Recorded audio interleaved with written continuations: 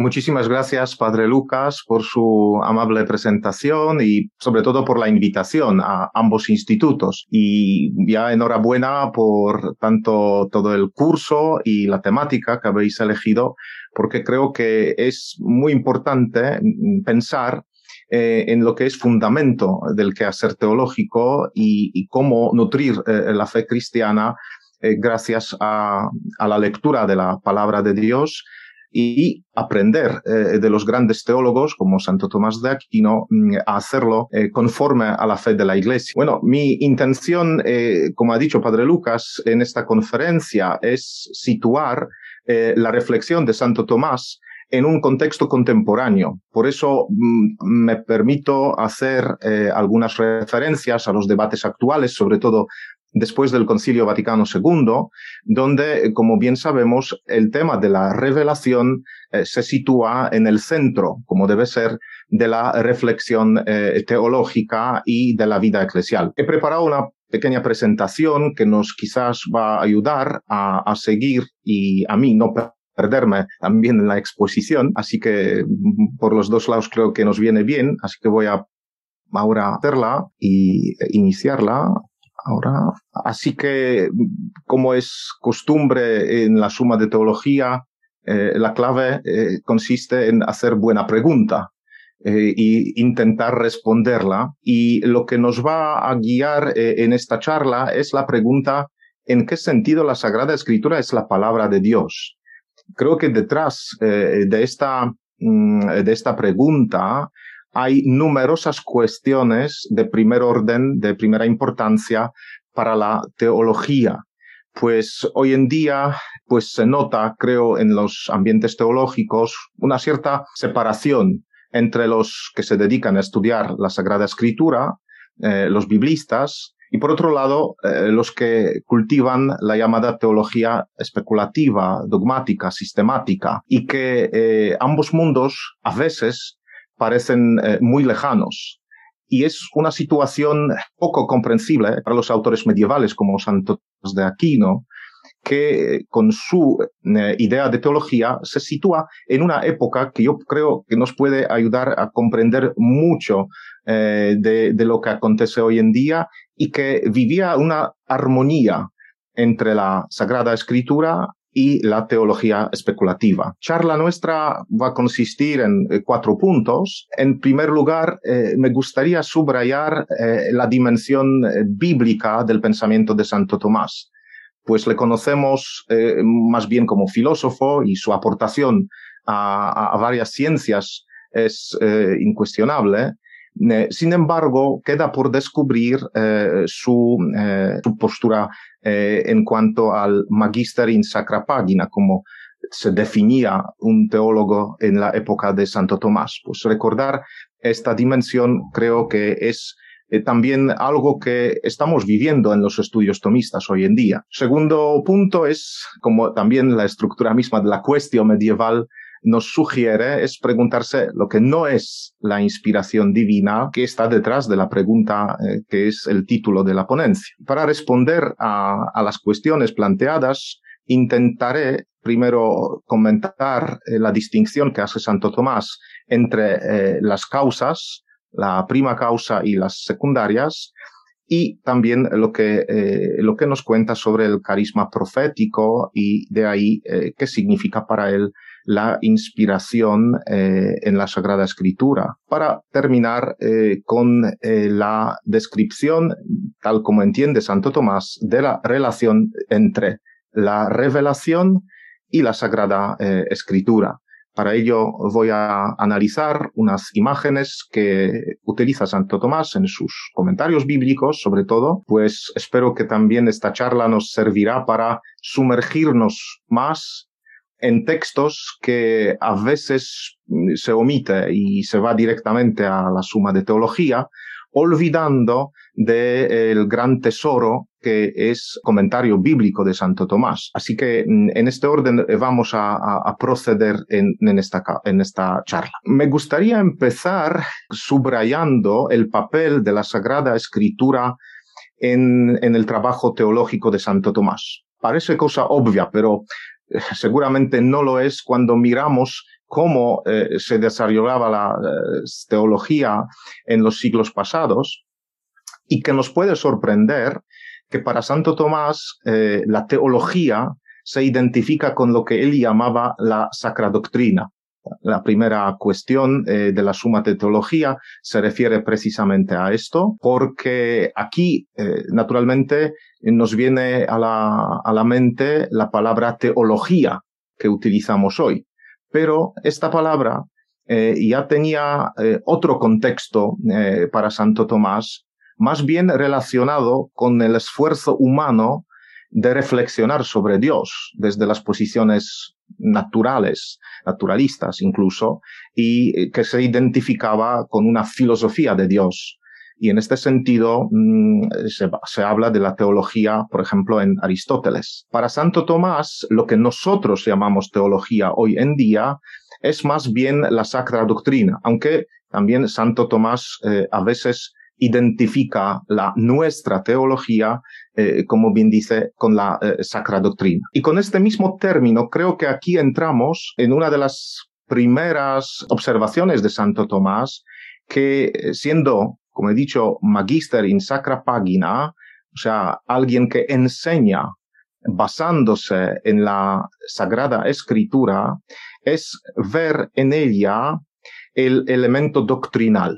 Pues aquí la palabra doctrina es muy relacionada con la revelación y es asociada de una forma con la enseñanza.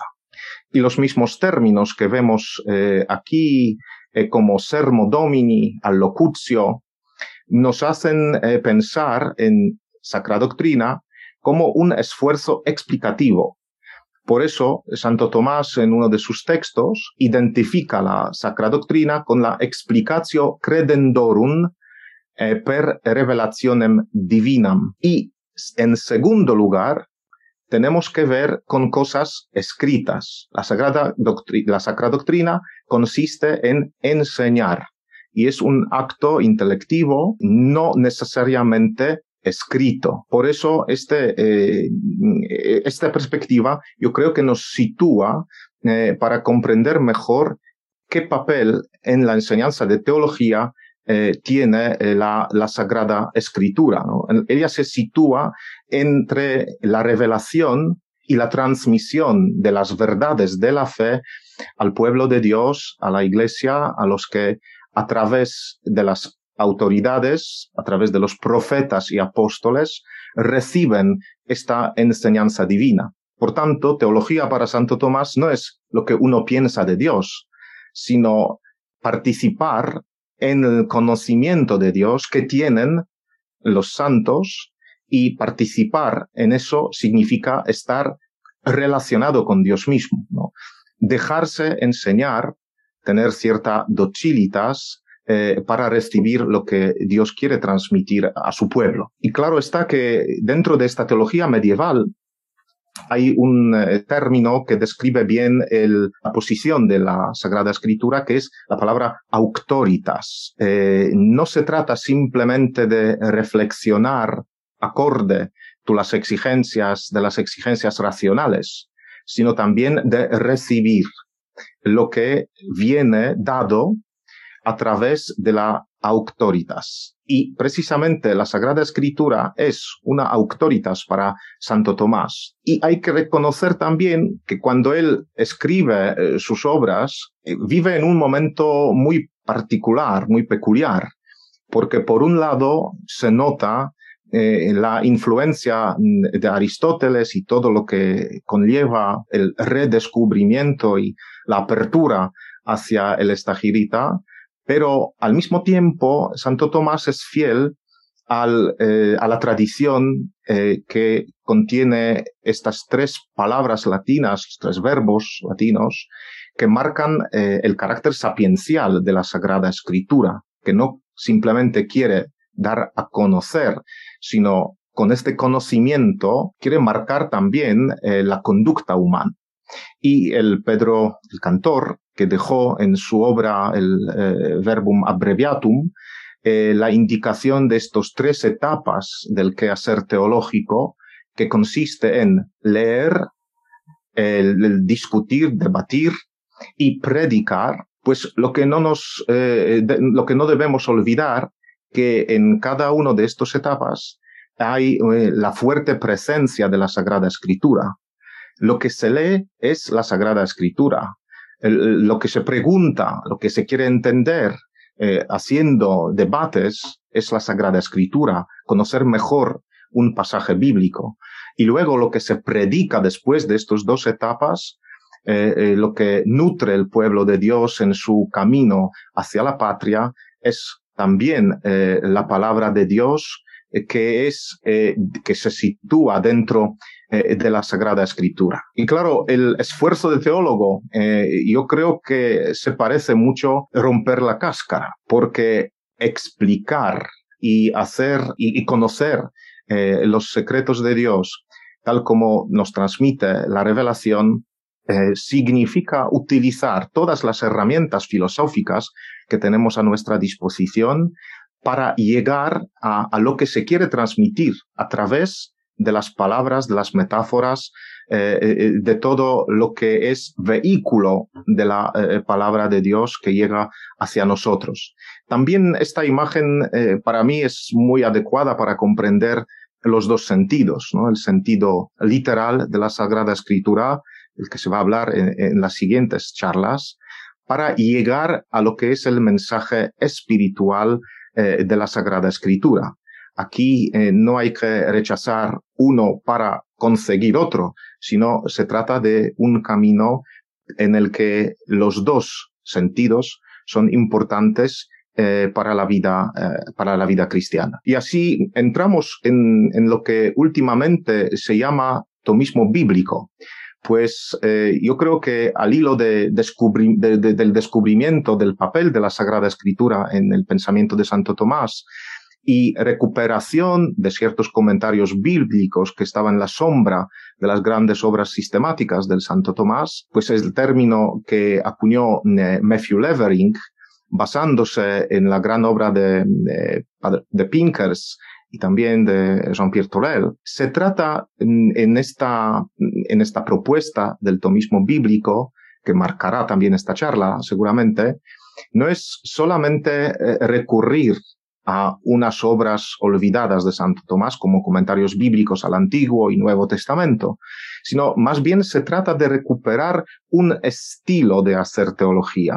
Así que en el centro de esta propuesta hay ciertos aspectos metodológicos para situar al comienzo de la obra, de la labor teológica, la palabra de Dios, y para que la mejor comprensión de esta palabra marque nuestra vida cristiana, la moral cristiana, y que sea un camino de vuelta hacia Dios. O sea, partir de la palabra y volver a la misma palabra, haciendo el esfuerzo de sumergirse en lo que es la tradición de la Iglesia, comprender mejor los que antes que nosotros leían e interpretaban la palabra de Dios. Y en este sentido, Santo Tomás, yo creo que cada uno cuando se acerca a sus comentarios se da cuenta rápidamente de esto, utiliza todas las herramientas filosóficas que tenía a su mano. Y no puede sorprendernos que los comentarios bíblicos no se parecen a los comentarios bíblicos de hoy, pues en los de Santo Tomás encontramos una fuerte dosis metafísica. Y al utilizar estas herramientas, Santo Tomás es consciente de que esto debe ayudarnos a no hacer lo que Matthew Levering llamaba idolatrización de la Escritura.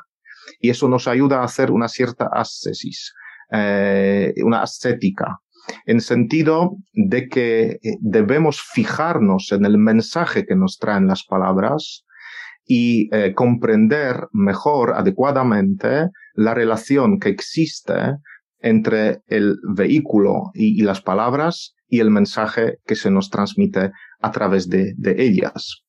Y así, si queremos seguir fielmente a Santo Tomás y descubrir su pensamiento en un tema, creo que es importante no elegir un tipo de sus escritos como escritos sistemáticos, grandes síntesis teológicas, filosóficas, sino hacer pues comparación entre ambos tipos de comentarios y escritos sistemáticos nos permiten comprender que tanto la Suma como otras obras donde expone Santo Tomás los grandes temas teológicos filosóficos, se basan en la Sagrada Escritura.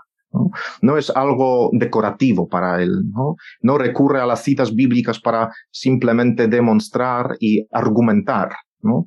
Claro que es fuente de argumentos para Santo Tomás, pero no es algo añadido, algo secundario en sus escritos sistemáticos, sino algo que es fundamento, lo que está siempre al comenzar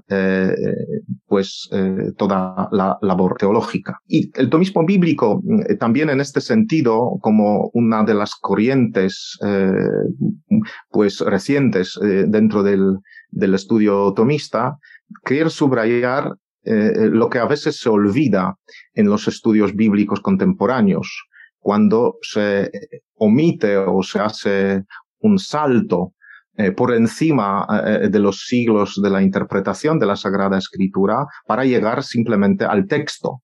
Santo Tomás, como bien sabemos, en sus comentarios, al hacer la lectura de la palabra de Dios, la hace junto con los grandes exégetas que vivían antes que él. Pues todo esto no es simplemente una moda intelectual de su época, ¿no? Sino surge de su comprensión del valor de la Sagrada Escritura y de la revelación.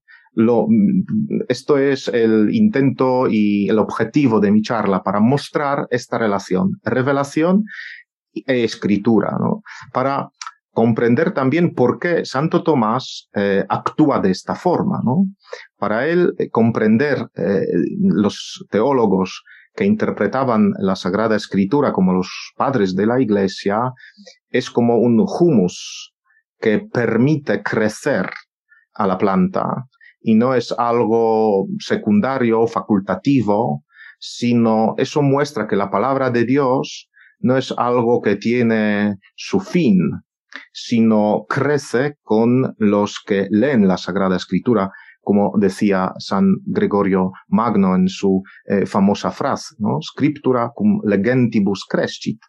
O sea que no es una obra terminada. Y así entramos en la misma noción de la inspiración de la Sagrada Escritura, que asiste a los hagiógrafos, a los autores de la Sagrada Escritura en el momento de escribir, pero también el mismo espíritu que infundía el corazón, el espíritu de los autores sagrados, también asista a la Iglesia cuando ésta lee la Sagrada Escritura. Entramos en una pregunta, o llegamos a una pregunta, yo creo que fundamental para comprender la diferencia entre la Sagrada Escritura y otros libros que funcionan en el mundo de las religiones, porque a veces solemos oír la frase que los cristianos somos un pueblo del libro, en mayúscula, naturalmente, y refiriéndose a la Sagrada Escritura. No sé si esta frase es entendida siempre de la misma forma, ¿no? Pero me parece que no es del todo adecuado describir así a los católicos y a los cristianos, ¿no? Creo que no tanto somos un pueblo del libro, sino la Sagrada Escritura es el libro del pueblo de Dios, y si somos un pueblo, pues somos un pueblo de la revelación, más bien. Y la Sagrada Escritura, y así adelanto mi tesis principal, es el testimonio de la revelación. No podemos simplemente igualar la Sagrada Escritura, revelación, como si se tratara de las mismas cosas, ¿no? Sino aquí tenemos que ver con una cierta relación de dependencia de una cosa y de otra. Y aquí yo creo que el fundamento es precisamente la comprensión adecuada de lo que significa inspiración. Porque si entendemos la inspiración como algo hecho, adelantado, y algo que nos llega en forma fija, estable, y nuestro papel es simplemente descubrirlo, y que la inspiración ha durado un instante, un momento, y su resultado es un escrito, yo creo que no comprenderemos toda la riqueza de la palabra de Dios que nos viene a través del carisma profético y que en comparación también con otras religiones, aquí mencionaría el concepto de la inspiración en cuanto al libro sagrado que tiene, por ejemplo, el Islam.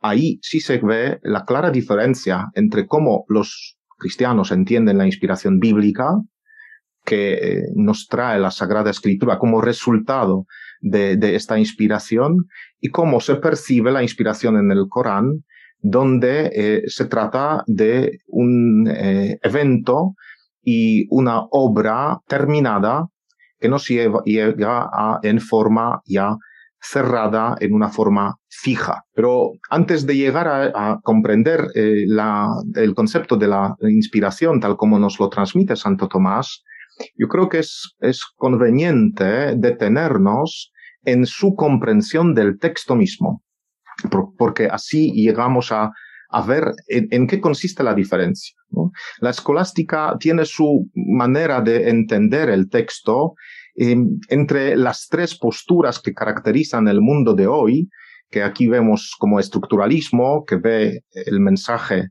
que está escondido dentro del texto mismo, o positivismo en la hermenéutica que siempre buscaba circunstancias que están detrás del texto para comprender el mismo texto, y la postura con la que nos encontramos hoy en día, el posmodernismo, que siempre sitúa el valor del texto mirando desde la perspectiva del lector, o sea, situándose delante del texto y tratando al lector quien decide del carácter del texto que se analiza, ¿no? Escolástica tiene aquí otra percepción del texto, viendo el texto una manifestación, también transmisión de la realidad concebida primero en la parte intelectiva del hombre y después expresada en la forma de la voz. O sea, que aquí va a haber un camino, una ruta desde la res, la misma realidad que conoce, por ejemplo, un profeta y de la que da testimonio en lo que escribe y que forma parte de la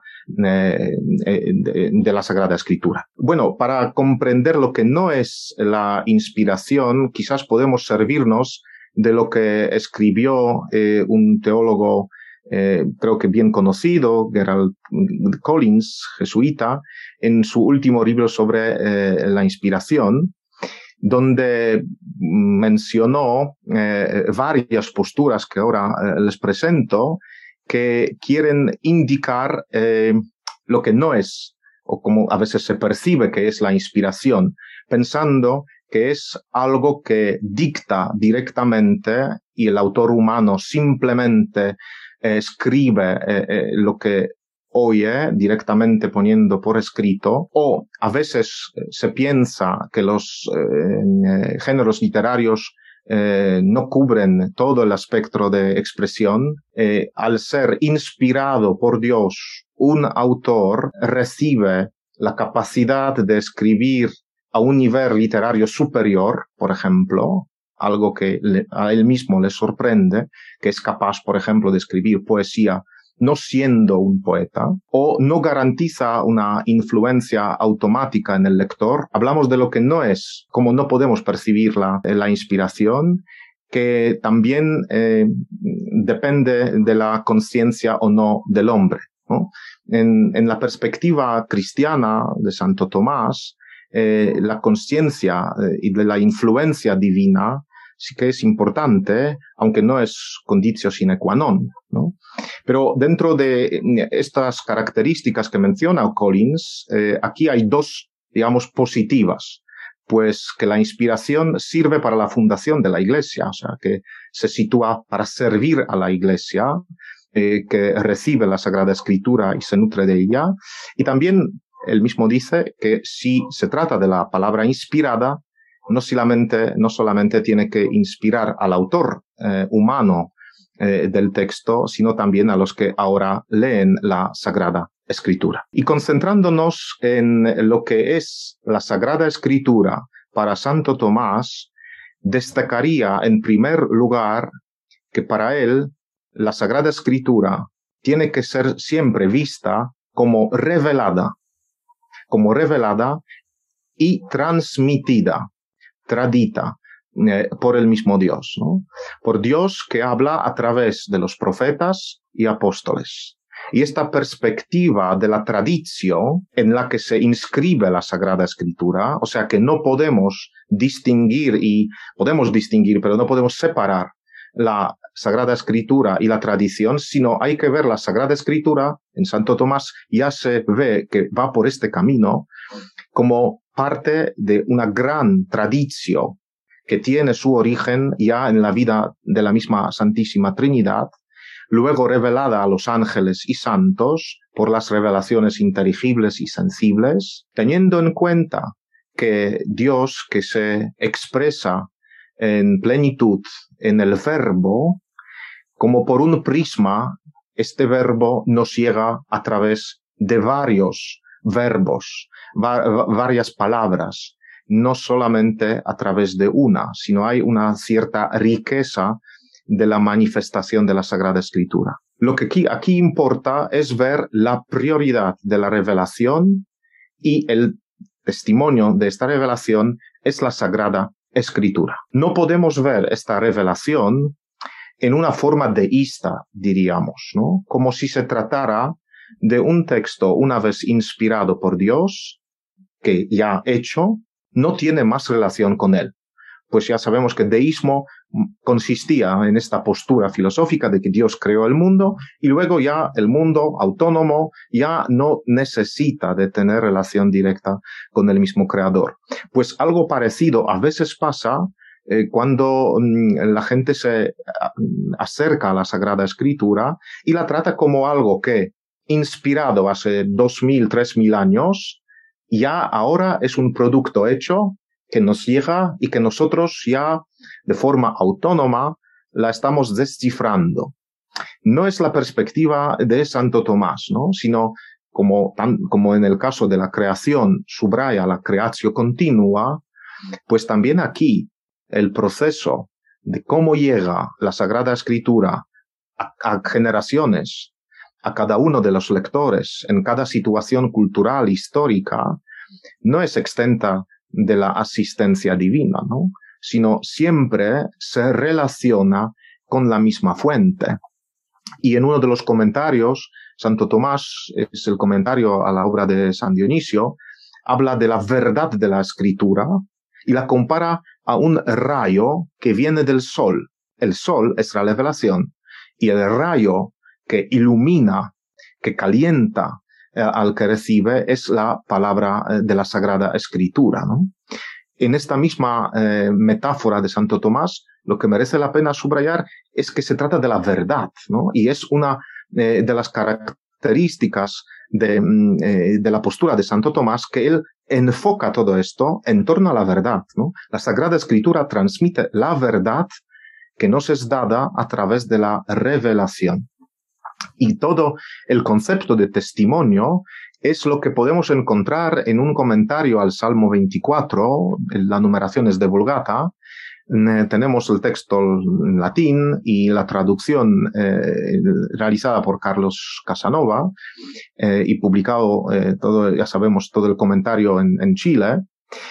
Santo Tomás dice así: se llama testamento a testificar la mente de la ley, según los juristas, y testatio puede significar manifestación o certificación o certeza, pues los testigos manifiestan y certifican. Y así se dice testamento como manifestación y certificación de la mente divina o lo que de que Dios quiera algo. También Santo Tomás ya sabe la postura de Papias en la Sagrada Escritura, testamento como pacto, satisfacción de un deseo y lo que se toma de una cosa extraña para producir la fe. Bien, yo creo que en estas líneas vemos claramente que la Sagrada Escritura se sitúa como manifestación, certificación. O sea, que tenemos la certeza de que a través de estas palabras nos llega la palabra de la revelación misma.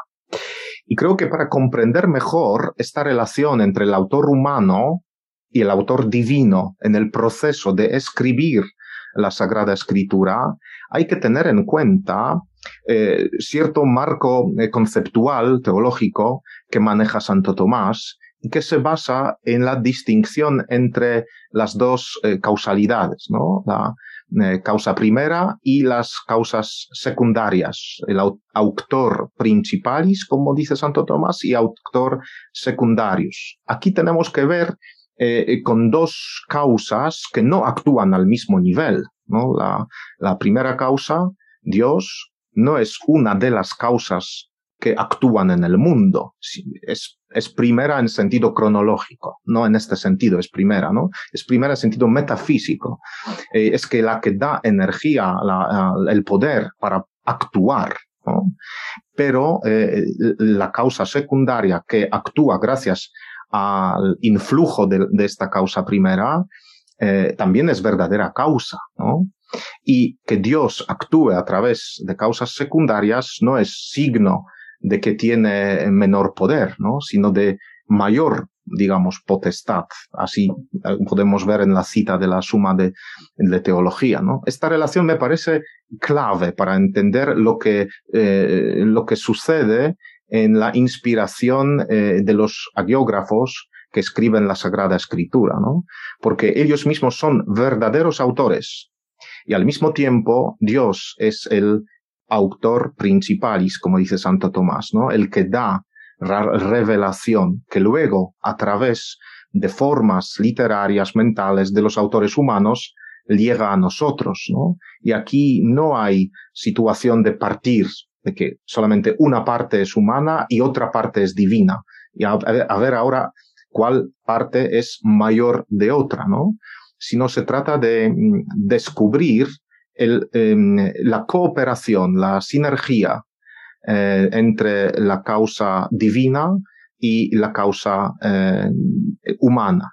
No se trata de sustituir al hombre, al autor humano, sino comprender que Dios actúa a través de lo que es la naturaleza del ser creado. No la tiene limitar, suspender, sino respetándola, Dios es capaz de llegar con su mensaje, con su revelación, porque no podemos limitar la revelación a un mensaje intelectual, sino precisamente a comprender esta comunión, esta sinergia de los dos autores. Y aquí puede servirnos muy bien el estudio de Timothy Bellamach, que analizó la terminología que utiliza Santo Tomás en los comentarios y dice claramente que se ve un cambio o mayor precisión, mejor dicho, en Santo Tomás desde los comentarios tempranos a Isaías, por ejemplo, y los que escribió antes de su muerte, ya muy maduro, teólogo maduro, de que la autoría, el concepto mismo de la autoría, aplica también al autor humano. Llegando al núcleo de nuestra cuestión, la pregunta principal que yo haría es, para Santo Tomás, ¿mejor hablar del texto inspirado o de las personas inspiradas por Dios que escriben de una y otra forma el texto que conocemos como Sagrada Escritura? Yo creo que sabiendo el acento que pone Santo Tomás en la profecía y en el carisma profético, es más adecuado hablar de las personas inspiradas, ¿no? No texto mismo. Bueno, texto es resultado de la inspiración que reciben las personas. Y aquí en esta página pueden ver algunas citas cómo Santo Tomás entiende la inspiración, desde el comentario a la física incluso, donde se trata de recibir, ¿no? De atraer el aire, o sea, que recibir la influencia divina para escribir, gracias a esta asistencia en un texto que transmite fielmente la revelación. Pero lo que parece clave y a veces cuestionado por los autores contemporáneos es que para Santo Tomás la inspiración tiene que ver con la profecía, y comprender mejor la profecía es la clave para la inspiración. Así, repasando un poco las citas que he preparado para esta charla, se nota que en la profecía hay que distinguir tanto la imagen sensible que ve el profeta con con la percepción y entendimiento de la cosa que se esconde detrás de las imágenes, lo cual es propio del conocimiento humano. Hasta que Santo Tomás habla del verbum interius inspiratum, que es lo principal en el trabajo del profeta, ¿no? La inspiración, en este sentido, es como un movimiento, por un lado, interior, que es la razón que actúa bajo la iluminación divina, y la exterior, que es Dios como causa primera, ¿no?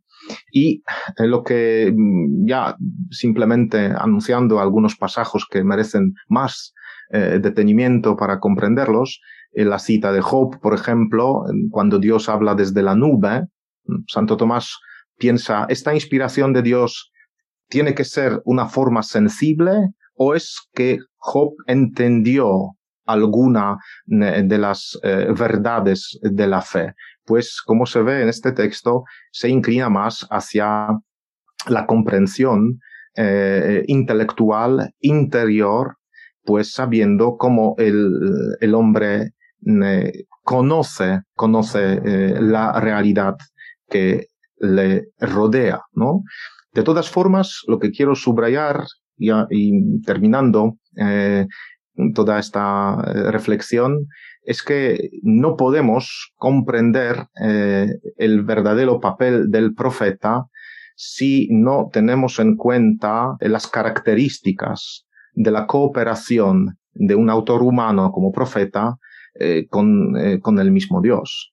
Y la revelación tiene que ser en este sentido para que uno sea nombrado o llamado un verdadero profeta. Eso explica Santo Tomás en el primer capítulo de su comentario a la carta a los Hebreos, que se trate de las cosas que superen el conocimiento humano, que deben comprender las cosas reveladas, que se requiere de las cosas vistas que son lejanas y que distinga el profeta lo que ve de lo que comprende, la certeza y la voluntad de anunciar estas cosas. Bueno, yo voy a repasar un poquito por la falta del tiempo, pero quería descubrir al final, responder a la pregunta principal que nos ha congregado en esta charla, de que lo que Santo Tomás quiere subrayar es que debemos percibir la palabra que nos llega a través de la Sagrada Escritura como la revelación hecha a los profetas, que luego es transmitida en forma escrita. Y tal como él distingue entre signo y la realidad, hay que recordar que la Sagrada Escritura no nos habla solamente a través del texto, a través del signo, del verbum vocis, o sea, lo que se expresa, sino también a través de la res. Y es en este aspecto algo que la distingue de todos los libros del mundo, ¿no? No solamente habla por lo escrito, sino por lo que significa, por la misma realidad que describe la palabra humana inspirada por Dios. Eso es una de las características propias de la Sagrada Escritura para Santo Tomás. Esta palabra que está contenida en la Sagrada Escritura es la palabra auténticamente humana, que nos permite llegar a la misma res de la realidad. ¿En qué sentido, entonces, la palabra de la Sagrada Escritura es la palabra de Dios? Por lo menos en dos aspectos principales, utilizando las causas aristotélicas, ¿no? Por un lado, porque tiene origen divino. Al comienzo de este proceso de conocer la realidad que supera a la mente humana, está Dios, que con su revelación ilumina a nosotros. Y para eso servían también las metáforas que utilizaba Santo Tomás en varios comentarios, hablando de la Sagrada Escritura como el banquete, como la mesa que nutre, y la palabra que es como la puerta, que nos permite entrar, conocer y también nos protege de las visiones equivocadas. La palabra de la Sagrada Escritura es palabra de Dios también como por su finalidad.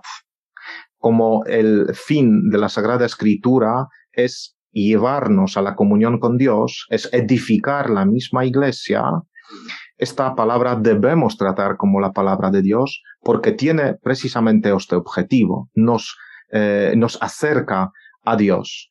Es la palabra que nos forma en nuestra vida cristiana, pues como dice en uno de los textos Santo Tomás, es la palabra que nos lleva a Cristo, la palabra del Antiguo Testamento, en la que la fe de Cristo está de forma implícita en muchos acontecimientos y consideraciones, y en el Nuevo Testamento, donde tenemos la gracia de conocer a Cristo, el único mediador, a través de lo que nos trae la Sagrada Escritura. Pues agradezco mucho su atención. Naturalmente es algo que no se puede explicar en 45 minutos, pero lo que intentaba es mostrar, por un lado, que asistimos a los tiempos en los que recuperamos la visión de Santo Tomás como teólogo que está sumergido en la Sagrada Escritura, teólogo que vive la Sagrada Escritura, que reza con la Sagrada Escritura. No prestamos atención a esto, corre un riesgo de que vamos a tratar de forma superficial al pensamiento de Santo Tomás, no conociendo las raíces. Y por otro lado, ver la perspectiva de la revelación y la Sagrada Escritura, la Biblia, que es aquí un testimonio. Y percibida de esta forma, yo creo que nos abre una gran riqueza de la que podemos vivir cada día. Pues muchas gracias.